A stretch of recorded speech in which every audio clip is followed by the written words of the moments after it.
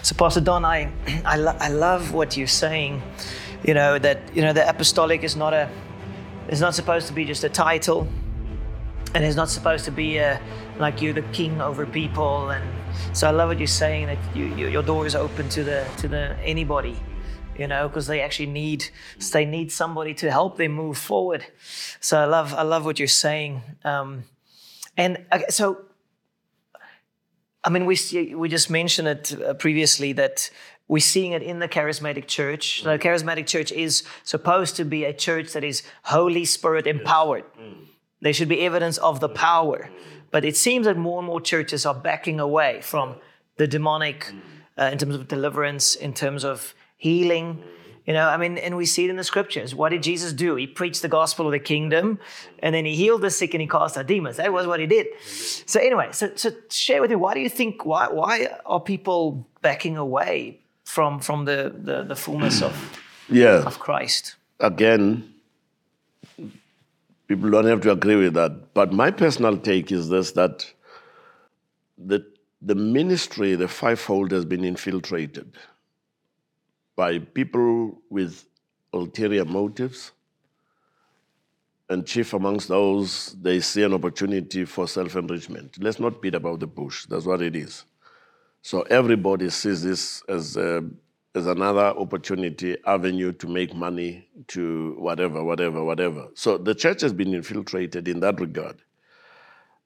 COVID was not from God. I will never say it was from God.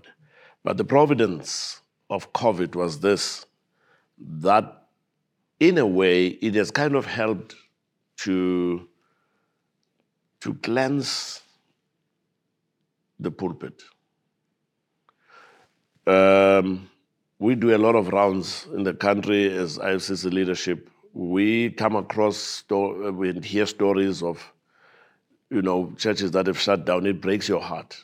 It really breaks your heart, because when you say a church is shut down, it means those people, who knows where they are, what they're doing now, who are followers of Christ.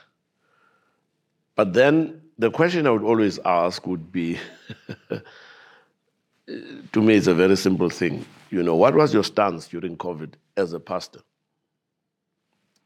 The providence of COVID is that it exposed a lot among us as pastors. During COVID, I'm one of those who nationally went against everything that we were told to do. We were advocating and saying, no, it's not right. We were labeled as rebels, and we were called names, and we stood up to the president. I think we had about 11 meetings with him, standing up to him and saying, President, we don't agree with you. As believers, this is what we believe. And I'm not ashamed to confess this, that we never shut down our church. Never shut it down, because I asked myself this question. If I'm going to shut down the church out of fear of a sickness or a disease, will I come back again after this thing has subsided and claim that Jesus is the healer? That's a good question. When do you know that Jesus is the healer? Is when there is sickness. Pastor, don't I with that reckless that you're going to hurt people and destroy people? No, I'll shock you. We never had a spike in deaths in our congregation. We had everybody who matters, who could have been our enemy, come from other towns for services. I have to ask this question. If Paul, Peter, James, John were there during COVID, what would they have done? Remember now that these guys were told, you never preach and use this name again. If you read the book of Acts, it says the magistrates, it was legislated, told them, we're releasing you, but you never. And these apostles asked them, you tell us, do we fear you or do we fear God? That's the choice. Now we're talking serious stuff here. Now, there were pastors who were, I call them advocates for COVID. These were guys who were sending out statistics of who died, how many died, what you must do, what you must not do, how many times you wash your hands and what you do. Not once did they ever talk about the healing power of Jesus. Now, COVID is gone, and now they are resurfacing. People are asking, but Pastor, where were you when we needed you? That's a very serious matter. To me, it's not a comfort zone. It's not something where you can be reckless. You don't do that carelessly and put people's lives at risk. You don't do that. But God speaks to us. You know, the first day the president pronounced lockdown, I can take you to the spot where I was in Port St. John's.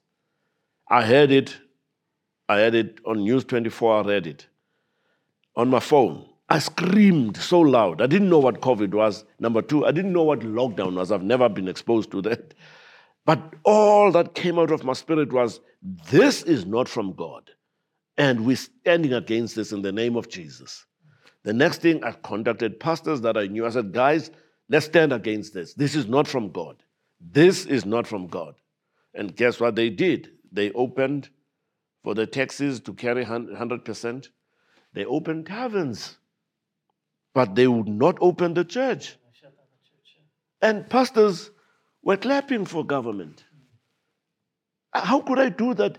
Now that this thing is gone, where do I get the guts from to even stand up and say, Jesus is the healer? He heals when there is sickness. He delivers when there is oppression. He saves when you're a sinner. You don't come to the choir and say, Jesus saves. They know they're born again. So to me, this thing is very real. That the charismatic church, we talked ourselves out of the miraculous. I'm not talking about being reckless with people's lives. Please hear me out. I'm not talking about that. I'm talking about hearing from God, doing what the word says, and walking by faith and not by sight. We went to do funerals. I remember my wife would go to a home and they are crying. This thing was bad. People are still hurting from COVID. Our work as a church is cut out to minister healing. Don't say now it's over, no masks, the wounds in the people's hearts. So she would go. I remember this one time, people that we loved, their mom passed away. It was very sad. So my wife walks in there and she hugs them and prays. And they're pushing her away. Pastor Nomsa, please don't touch us. She says, the blood of Jesus. I believe in the power of the blood of Jesus. Hey, here we are today. I'm not trying to say people who died in their faith. I'm not saying that. But for me, it was an acid test. When do I say he heals? It's when there's sickness. And here this evil demonic thing from hell is attacking communities and humanity. Isn't it the best time for us to say he is the healer? Yes. And so to me, I'm praying to God that, myself included, we can just come back. We've drifted so far away into logic, We talk about demon deliverances and stuff like that. It's not our main emphasis. I must say that, because now people will think I'm walking around casting out demons behind every bush now. But if a demon manifests in my presence, I'll cast it out. That I don't compromise. Doesn't matter where the person is. And we're in this church, my wife is ministering there. I was not invited, but I was around the area, so I went to join her in this evening service. She's ministering the word, and she makes an altar call. I'm sitting with a pastor and his wife, the host pastors. She makes an altar call, and people come to the front. We've come to expect that. If anybody walks in there is demon-possessed, that thing has to go. And these demons started manifesting. And I'm thinking, okay, let me maintain protocol. The pastor is here, and there are people on the floor screaming. Some are running everywhere. And my wife is standing on the pulpit, and she's like casting this thing out. And I'm thinking, okay, pastor, what are you going to do now? Hey, hang on. I realized this guy is not moving. I said, forget protocol. I went there and I helped my wife. We started praying and casting out these demons. Here's the one example. A lady working for Clicks. She had the name tag. Still in a uniform. Woo, she was so pregnant, but bumping her stomach on the steps, leading to the platform. And she was manifesting. Yes. So and she's she manifesting was, a demon. Man. So we started calming her down because we were worried about her pregnancy. So we're casting out the demon.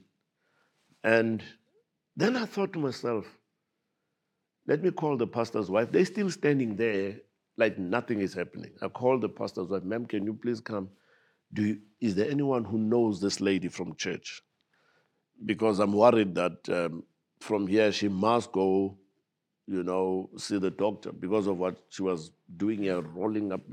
And then an usher comes and says, no, we are colleagues, also still wearing the uniform. And I said, no. And the usher asked me, why do you want us to? I said, listen, ma'am, do you have a car? She says, I don't. I said, I think you'll need to have a car after church to take her. At least she must drive home. I said, because I'm worried about her pregnancy. And this lady, the colleague, says, no, this woman is not pregnant. I said to her, no, ma'am. I said, listen, look at her. So she was lying facing down. And we turned her up. This one jumps like, what? She said, this woman is not pregnant. I said, what do you see? Because her buttons were popping off in the shirt. Then I knew this is a demon. And we cast out that thing. Finally, literally, she burped and she went, this big sigh of relief. Peace came all over her. Wow, she opened her eyes and she said, thank you. The pastor's wife says, you will stop going everywhere fooling around. Satan is not going to leave you alone. She's telling this woman.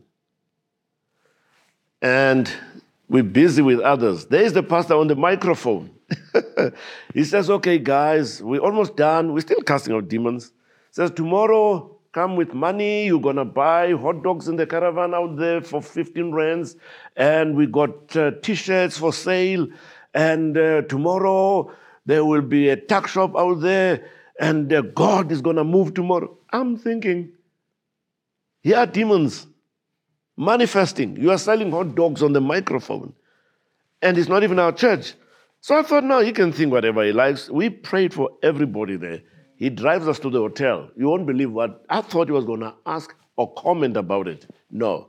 He started gloating about the new car that he bought.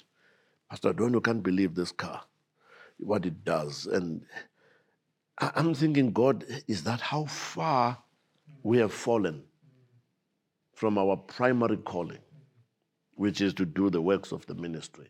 So to me, it's a reality. It's a reality in the charismatic church. Yes. Yeah. And critical. Huh? I mean, the demonic, it blocks people from growing in Christ. If we don't confront the forces of darkness, they are real, but we will never be scared of them. I said confront. Yes. Not scared around them, avoid them, confront them. Because the authority we have is the authority of Jesus. He says the same power that raised Jesus from the grave is the same power that resides on the inside of you. It's not that you trust yourself. You trust that power within you.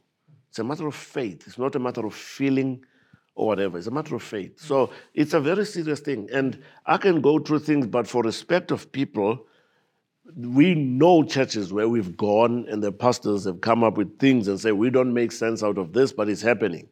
When you talk to them and ask them, my brother, confront the devil. Don't. We've seen those churches stand up. Yes. Because this thing is real. Yeah, so we need to walk in our authority. Yes. But I also loved what you were saying about in terms of COVID and that time. What I pick up is we're going to obey the word of God. Yes. We're going to preach the gospel, and we're going to do the will of God no matter what. Yes. And I think that's probably something that's been with you from the start. Even when that headmaster confronted you, you were like, I am going to preach the gospel. And I love that. That's so powerful. That's a boldness that you carry. Okay, so let's get into just quickly break down the MACH-G, the MACH-G framework. So what mindset would you say a key truth or principle, a mindset that you've embraced over the years that's been key for you in terms of the apostolic or the evangelistic but the pioneering spirit? What would you say? Just one main truth or principle or mindset that you've embraced? It is how God wired me. I'll start from there. The way I am It's not by coincidence or a fluke of nature. It's how God wired me. By my nature, I love challenges. If you say to me it can't be done, then you are sending me. Literally, that's how I do things. Okay. God says to us, just an example, let's put up this structure in Umtata, where, I mean, nothing happens here economically. We're just a consuming community. And when God said, let's do this, I still remember at the time we had 300,000 rand in the bank for building, our building project. I had a board. I bless them every day. But, man, you know, they were one of those guys who you can't go to battle with. You are the enemy, not the enemy. And, you know, when we would have board meetings, I would have my stomach upset the whole day because I'm thinking, good Lord, tonight we're having that board meeting. Challenging. You know, we would discuss in the board meeting the price for a flip chart. And the guys would tell me, no, don't buy it from East London, it's expensive. I will call my suppliers in Durban who are supplying me in my business. The flip chart. Yeah, flip chart. So we come back next month. I've got the codes from Durban. And the guy says, why are they that expensive? Is East London still selling at their price? So I must go back, phone East London, 3 months. We're still debating the flip chart. And God says, okay, expand. And I'll never forget this. Please allow me, I'll be very direct. I come here in this property where we are. We're looking for a venue. They had a house here for our school. Our primary school had outgrown the facility we're using, so we were expanding. And this lady says, now there is a place for rentals. So we came to see the house. And I'm in this angry mode with what's happening in our church. We are not breaking through. We are just not breaking through. There are guys there who are holding us hostage, that kind of a thing. So, and then the lady says to me, oh, by the way, Pastor, they are selling this piece of land. I blurted it out to her. I said, you don't talk to me about people selling land. You know, I'm angry. So I drive back to my office, literally sit down on my desk, and guess what? That voice of the Holy Spirit says, did you hear what that lady said? Pick up my cell phone, I called them. Where are you? No, we're still standing here. I said, wait there, I'm coming. I drove here like lightning. I asked her, did you say they're selling? She says, that's what I was telling you, Pastor. Do you know how much? She says, no, you can make an offer. I said, okay, who do I submit this? She says, the owner's son is running a business in town. I quickly ran back to my office during the first days and I wrote out this offer. You won't believe me. It was so ridiculous. The amount that I had in my mind, I didn't know whether it was relevant, current, or going rate. Said 190,000 rand. We want 890,000 rand. We offered the 6 hectares of prime land in Umtata, where you can't even buy a site to build your house. That's how Umtata is. You can't find a site here. So here's 6 hectares, 890.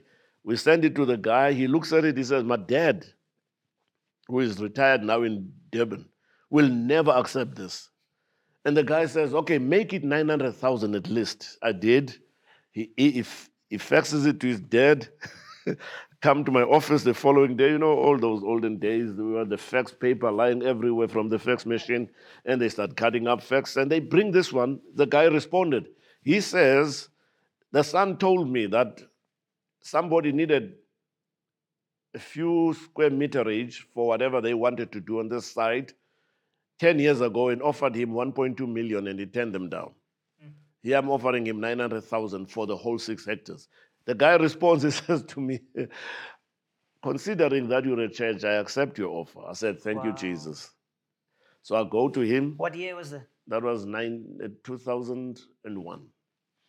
I drive with my accountant, one of the leaders. We have lunch with the guy. I had a bank guaranteed check of 300,000 rand. I was going to negotiate because the banks were not going to give us a bond. I said to the guy, listen, we've got this check. I'm not sure if this makes sense. Then we can make arrangements from here. For whatever reason, this gentleman says to me, no, I want 150,000. I said, no, you can take this, 300,000. He refused. We came back with the check. He wanted 150,000 rand. Then we pay him off monthly kind of a thing. I said to him, but sir, he says, nah. So we come back with the check. I phoned the bank manager. Please write out a 150,000 rand check for me. I'll post it to the guy. The following day, coming back from Durban, here is a fax from this guy. The gentleman says, listen, second thought, I don't trust you guys. Give me my money, 900,000 here. Now I'm thinking, okay, we only have 500,000 in the bank. Where do we get the balance? I respond to him. I say, okay, give me 14 days. We're going to pay you your money cash.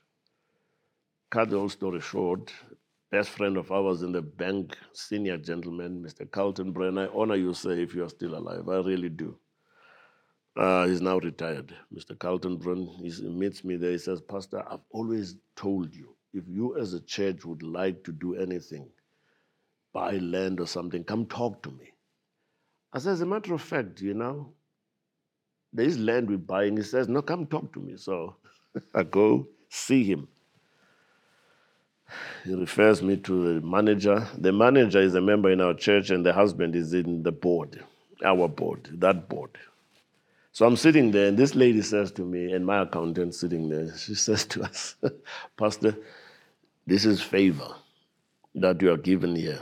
She says, but my only concern is I don't think we can afford this. She says, I know what our good month, in 2001, our good month income-wise, we would bring in about 22,000 rand a month, 2001. And she says, Pastor, you are not even given a bond. They are giving you an overdraft, which you have to service.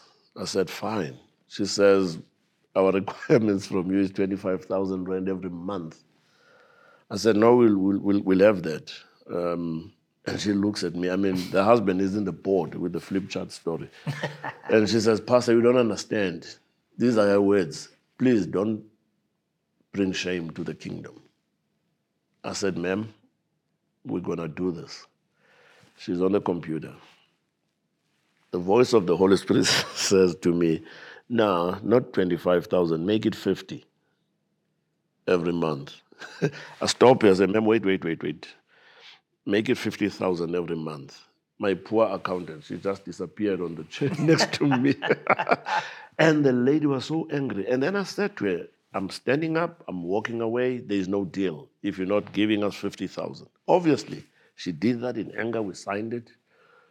And she went home, told the husband, I called a board meeting, I said, guys, we're buying land, and this is the deal. I'll never forget that picture in my mind, where these guys, now you won't believe what they told me. They said, this reveals your stupidity.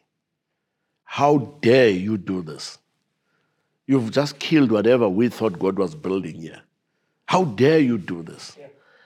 And I remember my words. I said to them, okay, guys, thanks for your opinion, but I've signed the deal. Tomorrow, I'm sending the check. We're buying that piece of land. All of them, the following day, they submitted their resignations, a big number resigning from the board and leaving the church. Wow. Except for 3 that stayed. What a sigh of relief. I said, thank you, You got delivered. I said, you've delivered me from this. Wow. Now I said, we're going to see the kingdom of God expanding. I was so excited. People are leaving. I was so excited. We don't have a board. I said, thank you, Jesus. Man, I stood up in church that Sunday.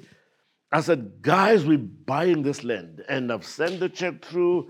I said, until that title deed is in my hands, it's still not our land. Man, I said, whatever you can give us, from a church that was raking in 22,000 on a good month, average 19,000 every month end. There we were, And for the first time that year, 2001, our books were audited externally. When the audit reports came and checked our financials, the church income grew by 66%, excluding the 450,000 we paid to the bank in 4 months. 4 months later, I had the title deed here. And I thought, okay, they said I'm killing the church. If I'm killing it this way, let's kill it all the way. So that to me is one of those principles. If God commands, mine is to obey.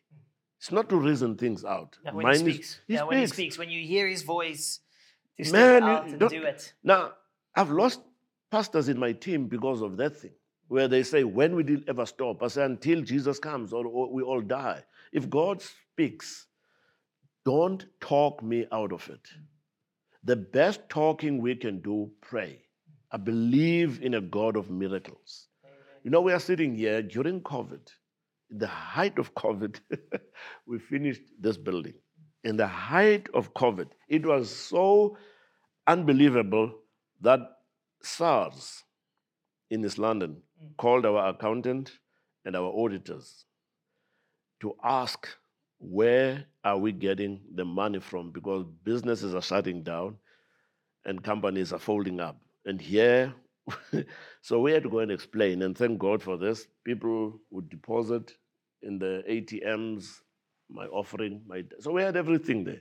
So I believe in a God who can do, you know, this morning I was meditating on that scripture. What is humanly impossible is possible with God. Yes. In Umtata, an environment like our environment, here we're sitting with a structure of 286 million rands cash. 286 million. 286 million rands. Yeah. Explain that to me. Where is logic? There's no logic. You can't talk me out of this. I believe in a God of miracles. Yes. He can take a few pieces of fish and bread, multiply that, and feed multitudes. He can take the last bit of oil, multiply that, and save that family. If he's the same yesterday, today, and forever, why do I want to change him? Yeah, that is powerful. CNN won't change me. BBC's, ENCA. I'm not stupid. I read, I watch things.